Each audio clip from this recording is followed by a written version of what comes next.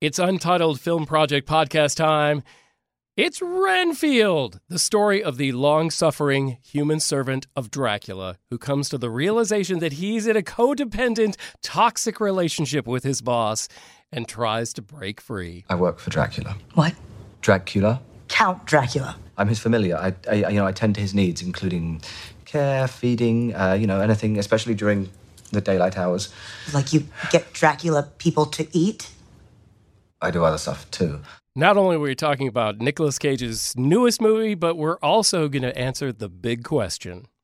And that big question is, some actors and actresses just go all out and are over the top. Nick Cage being one of them. And they get a pass more often than not nowadays. Mm-hmm. What is an actor or actress, who's an actor or actress that you feel like gets that free pass to be completely over the top? All right. I like it. The 10,000th Dracula story told on film, but the first one, as far as I know, with Nicolas Cage. Probably one of the greatest casting attempts, and did it pay off? Let's get some initial takes on Renfield. Let's start with Jeremy K. Gover. This is everything Cocaine Bear should have been.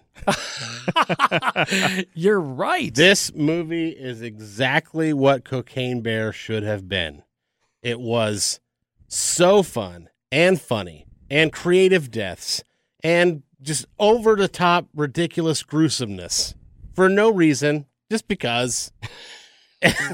And the comedy was there on top of all that. Like, It was part of the comedy, of course, but when they dismember somebody, it's all part of the comedy. But the lines were funny, right? This is another telltale sign that a movie's doing really well. The preview they usually put out, they kind of tell you what the funny moments are. Yeah. And you're like, oh, okay, well, you just ruined that for me. Like, okay, I want to go see it now, but you kind of ruined it. So when the actual moment gets there, you're like, okay, I can see this coming. Yep, saw that in the trailer. They were still funny. Yes. And I would actually argue that they were funnier because of the context of the film. When he says, he's in the meeting and he goes, he's like, yes, why? But why would you say it like that? Like, that's really weird. Like, in the trailer, I'm like, okay, I mean, it's kind of funny just because he's effeminate and it's kind of a weird delivery. And then in the film, it's the it's laugh line. Out loud fun. Yeah. It works. And that is, to me, the potent dose of true comedy. When I know it's coming, I don't know where in the movie, of course, but I know it's coming. I've seen the line before. I've seen the scene before, and it still hits me. So Renfield is everything Cocaine Bear should have been. I loved it. Excellent. Justin Bradford, first take, Renfield. Gover said so much of it right there, but why I loved this so much is because it understood its campiness, embraced it, ran with it, ran through the wall with it. Amen. And Yes. the comedic timing was fantastic. Even during action and fight sequences, there was fantastic comedic timing. I mean, Nicholas Hoult was incredible in his role as Renfield. I mean, we've seen him in so many other movies to where he has to play superhero or things like that. There's balance.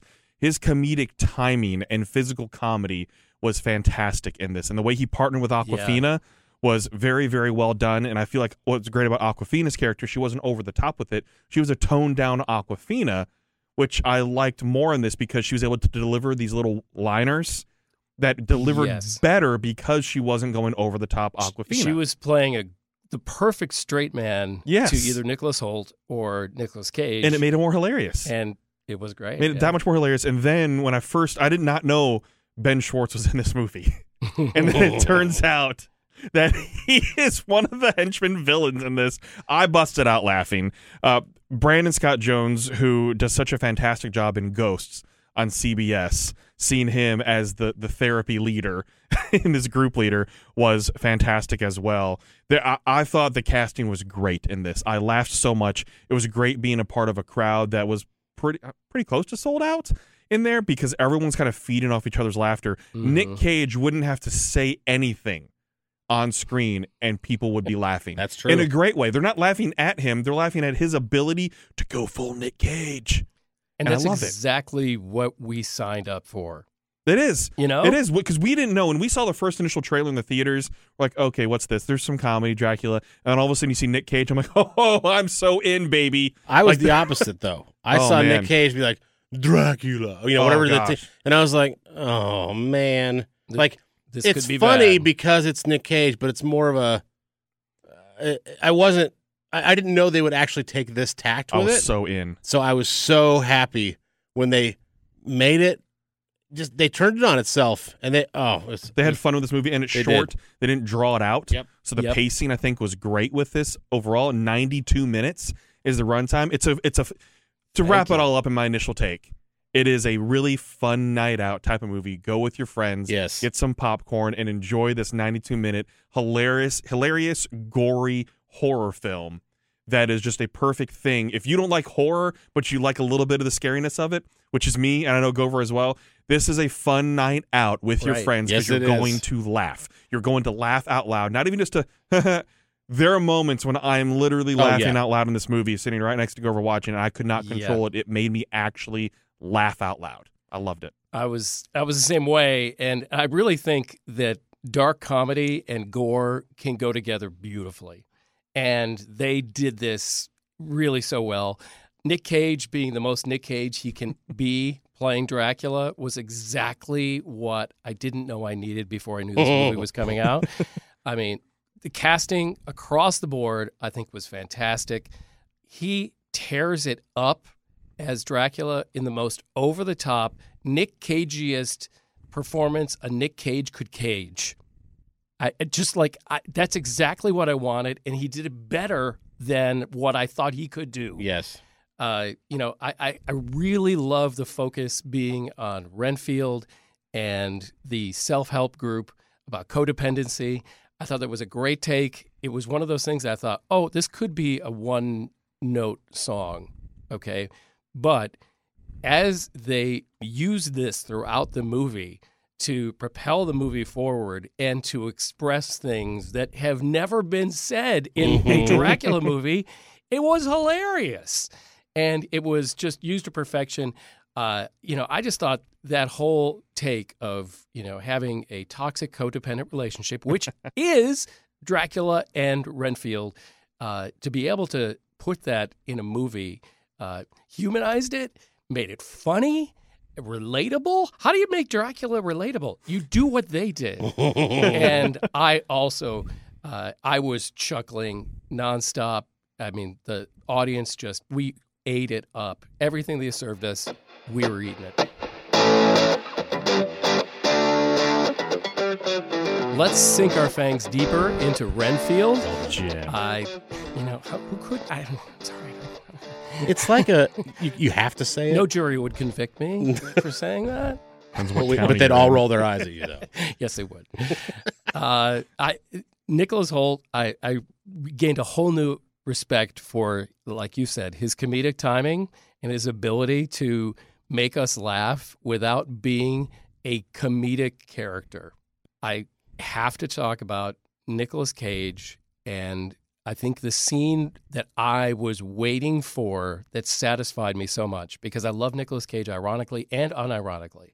He can do some pretty good acting. And he's also super Nicolas Cage, right? And I enjoy that too. When he's so over the top and cartoonish, being himself, playing a caricature of himself, which he's already done in The Unbearable Weight of Massive Talent, that, I can love it both at the same time. I thought they came through.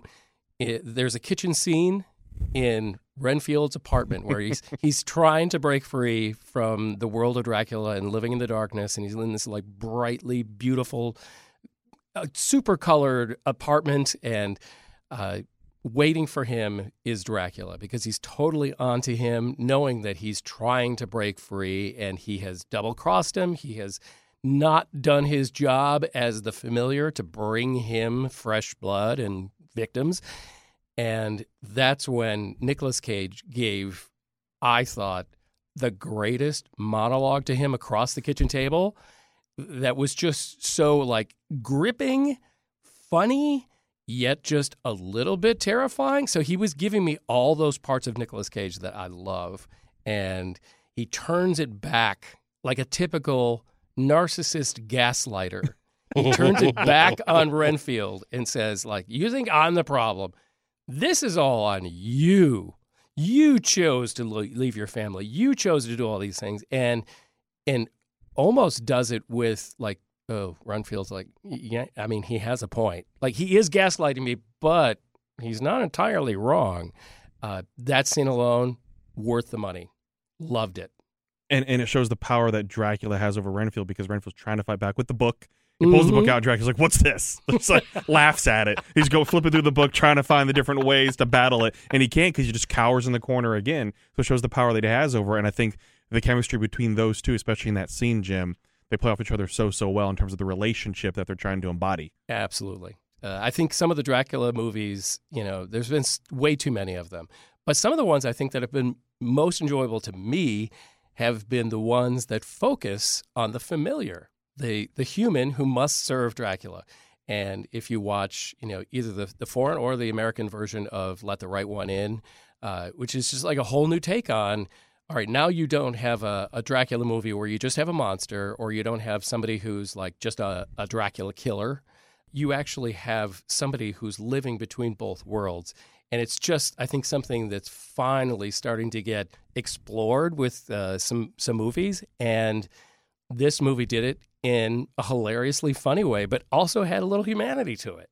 And with the bits, and that's one of those things, too, is the commitment to the bit, and so many different bits as well.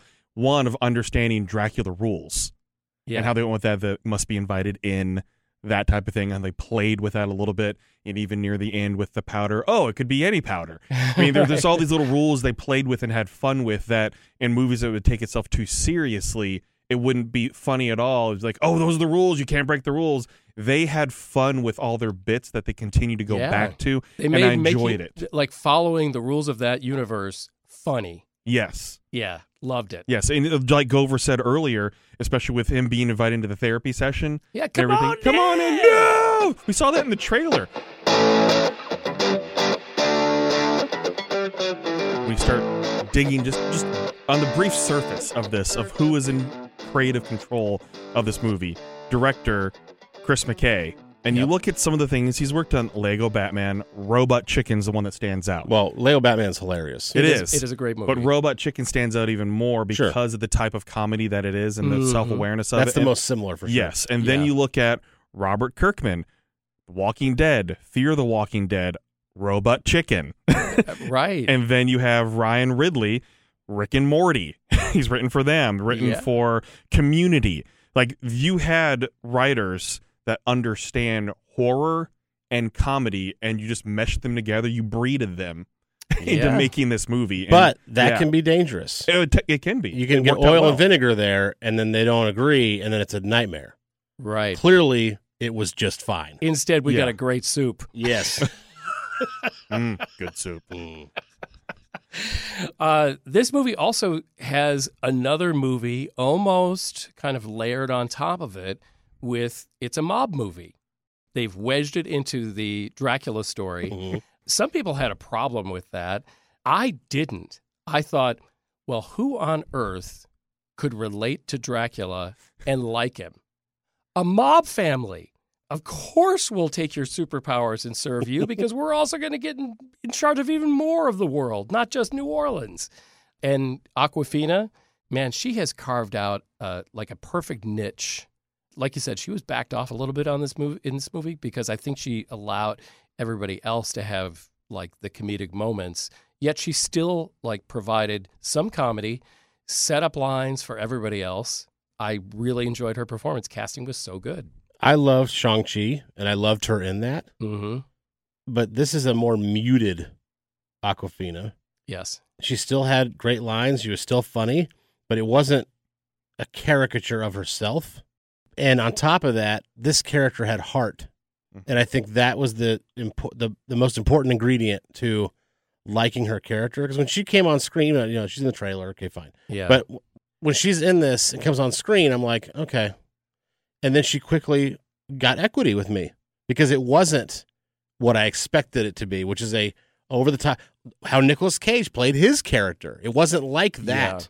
overall, Awkwafina's Rebecca was the grounded character. Yes. She was the base. She was the foundation, yes, which made it more enjoyable for her character as the setup with those little bits of funny lines because it fit in, and she worked off of Nicholas Holt's Renfield quite well because she was the grounded character. So she becomes the relatable character for the audience, right? Because there's chaos all around her, and she's the grounded one. She just wants justice for her dad. Yeah. And she gives like a complete confidence to Renfield in he's already thinking about trying to get out of this toxic relationship, but he sees her courage as his inspiration to actually do it.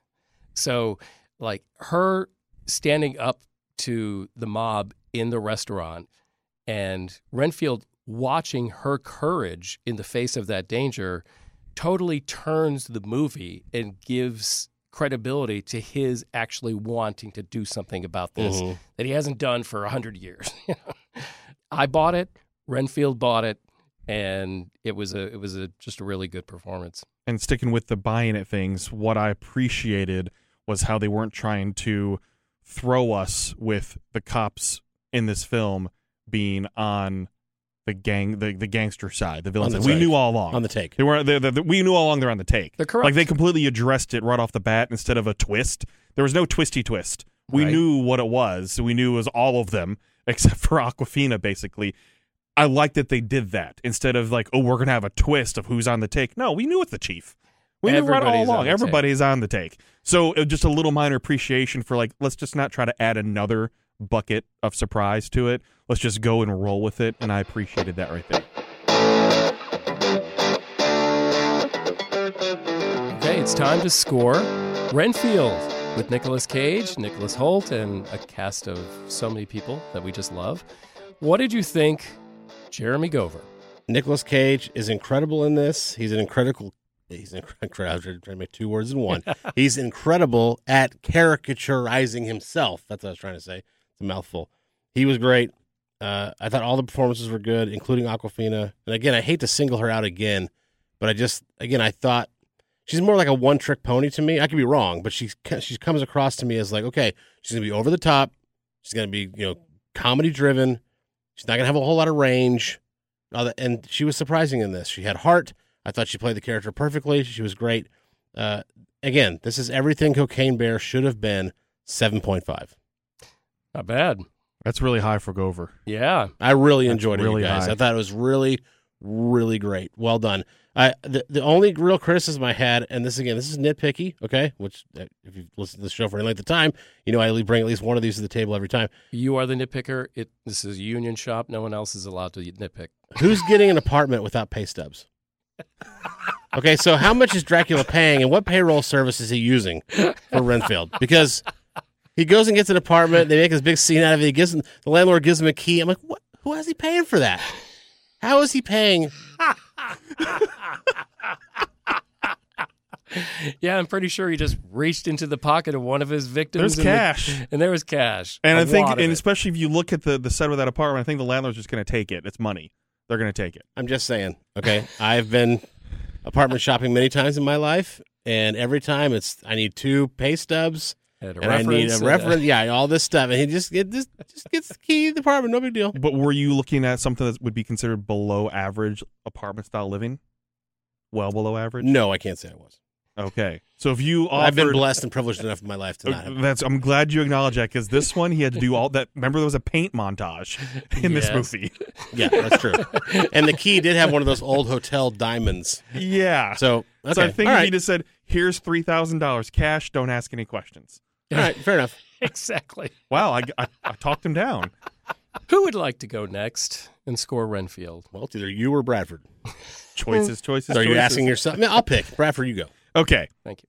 I loved it. You're welcome. Sitting in this audience, enjoying this film with everyone else, enjoying the campiness of Nick Cage was something that just brought a tear to my eye, a happy tear to my eye, because I love how Nick Cage has evolved now from Barrel and Weight of Massive Talent to this, to his brief series on Netflix on the history of curse words, that he is fully embracing himself in what society and pop culture views him as. I mean, it even goes back to Into the Spider-Verse when he's playing Spider-Man Noir and he's doing the Nick Cage voice. And the rumor is that they didn't like the original one and they wanted him to go more Nick Cage, and he responds with, "You want the full Nick Cage? You're going to get the full Nick Cage." And that's the voice they use for Spider-Man Noir. So I enjoy that he's getting these roles that allows him to be himself while still acting very well. Like he gets to go above, and like we're going to answer in our big question, he gets to go above and beyond the campiness, but we know because it's Nick Cage and we accept that because that's what we're enjoying about it. That's why people are going to see this. If you're going to see this, you know what you're getting with Nick Cage. And if you don't like it, that's fine because that means you don't enjoy the campiness that Nick Cage brings. I think the three of us overall knew what we were getting ourselves into. I did not. Really? You did not. Even in the trailer when he does that, you didn't think, you thought it was going to be more serious? No, or? not more serious, but I just thought he's not going to go full. Oh, man, I fully expected that. Lean in that hard. I was salivating, hoping he would. Yes. Well, I was 100% thinking that. I guess I was cautiously pessimistic, I suppose. Well, I think you might be a little bit in the minority in thinking that. Sure, I'm just saying. Because, like, now, especially that more people are seeing it because it had the sneak previews, reviews are coming out. What I'm seeing even on, like, the Rotten Tomatoes, because I always bring it up, is the people that didn't like it didn't expect that Nick Cage, or they just don't like that part of Nick Cage. That's okay. And that's fine. That's totally fine. People have different senses of humor, though. Totally do. Right? Like some people like dry, that British dry sense of 100%, humor. yeah. Other people are like, I don't get it. So it may people that don't, it may not be they're expecting it. It may be more that that's just not their humor. Yeah, absolutely. So that's why it's interesting how on Rotten Tomatoes it's a 60 and 61 right now. That's too bad. That movie's awesome. Yeah. So and it's because I think you have that segment of people they don't care for it, and that's 100% okay. Yep. They're not dumb or anything like that. It's just not their thing. I wanted the full Nick Cage experience, and I 100% got that. Plenty of laughs, as Gover mentioned very early on, and especially movies like this, like A Violent Night or Cocaine Bear. You're looking for new, creative ways for people for villains to be killed, and if they delivered multiple times in this, an arm went through a person. Yeah. Which was like a javelin. It was fantastic. Yeah. I mean, the ways they were creative with this, and then just the ridiculous amount of blood. I loved that campiness of how over the top it was because so funny. I don't enjoy horror where it's so uber realistic. Yes. I don't enjoy that type. I like this where it's comedic horror. I can handle that because my brain can separate out, oh, this is totally action, fantasy, horror, and comedy, and not something like, oh, that could really happen. That's why I enjoy this type of horror. That's why I enjoyed Megan so much. Some of the ridiculousness factor really hypes it up for me. So I'm glad I'm being more open to these types of movie experiences now. And thank you, Nick Cage and Nicholas Hoult and Awkwafina for providing that to me. So with that, I also give it a 7.5. Very nice. We're in agreement, and that's scary. Jimmy, what do you have? Doesn't happen very often. No, it does not. I, of course, went into this movie with very high expectations and hoping that they didn't blow it. I do not think they blew it. I think they hit it out of the park.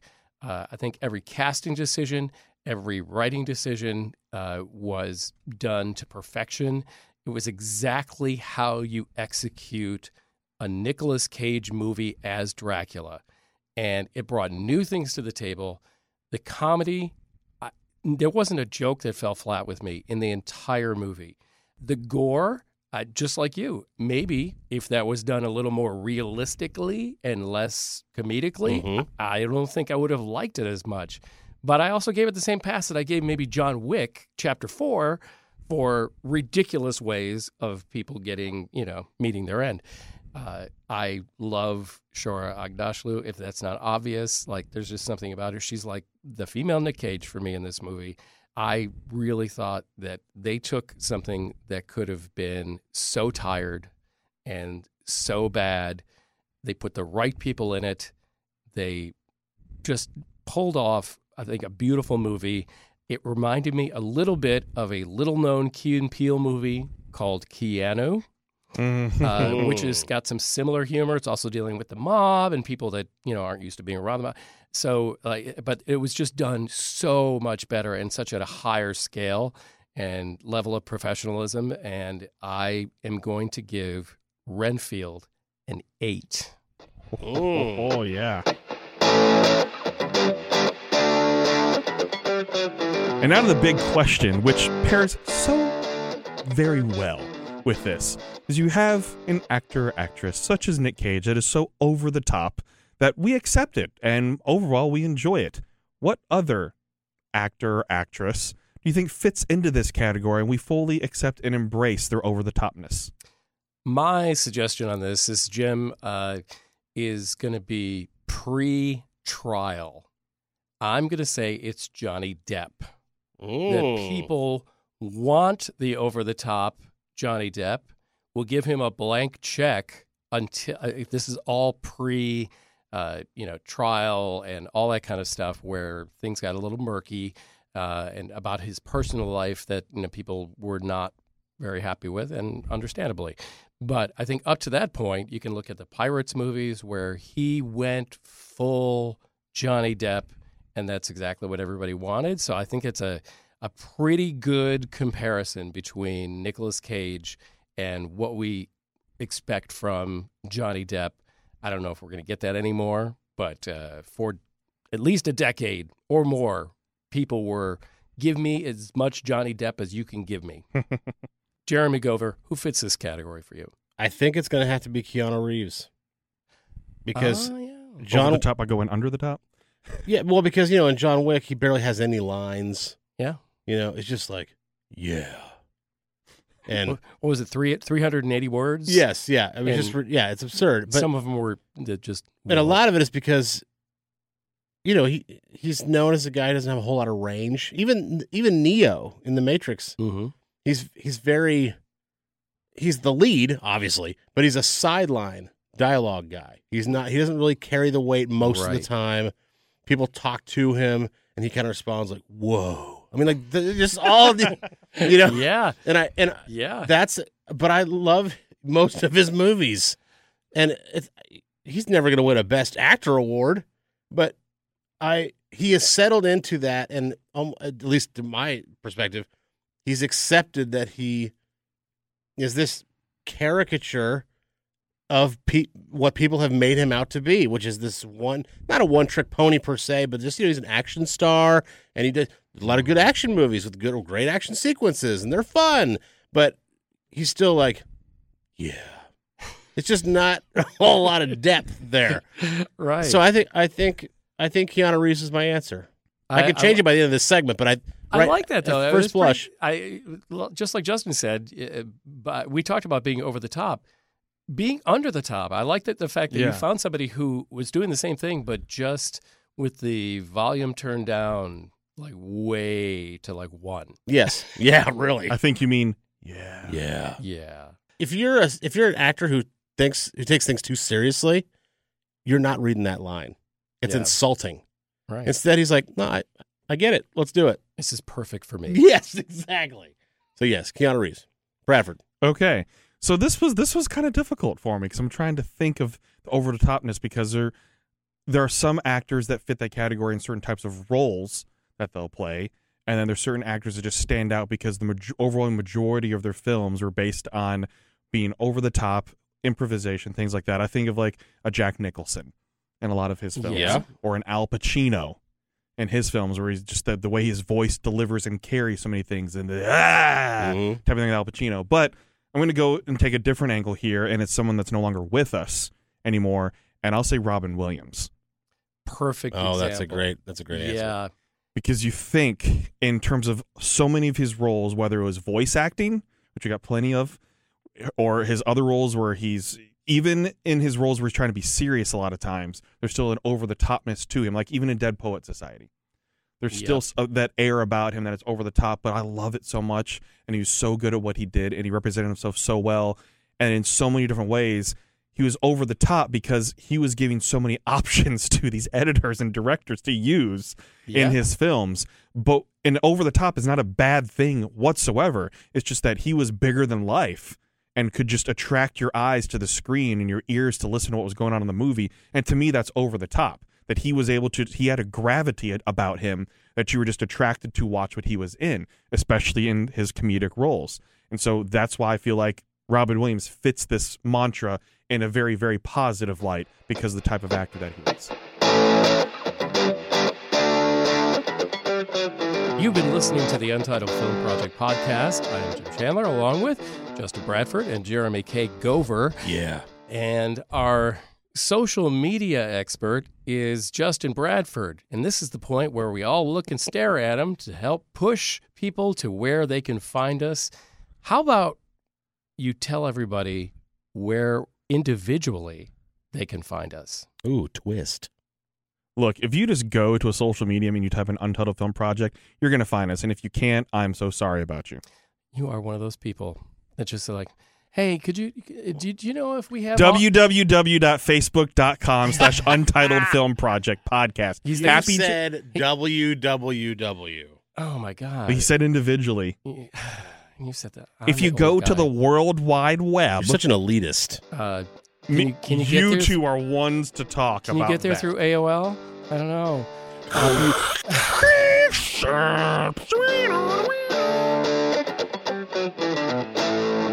Thank you for listening to the Untitled Film Project podcast. To support the show, please rate, review, follow, and subscribe.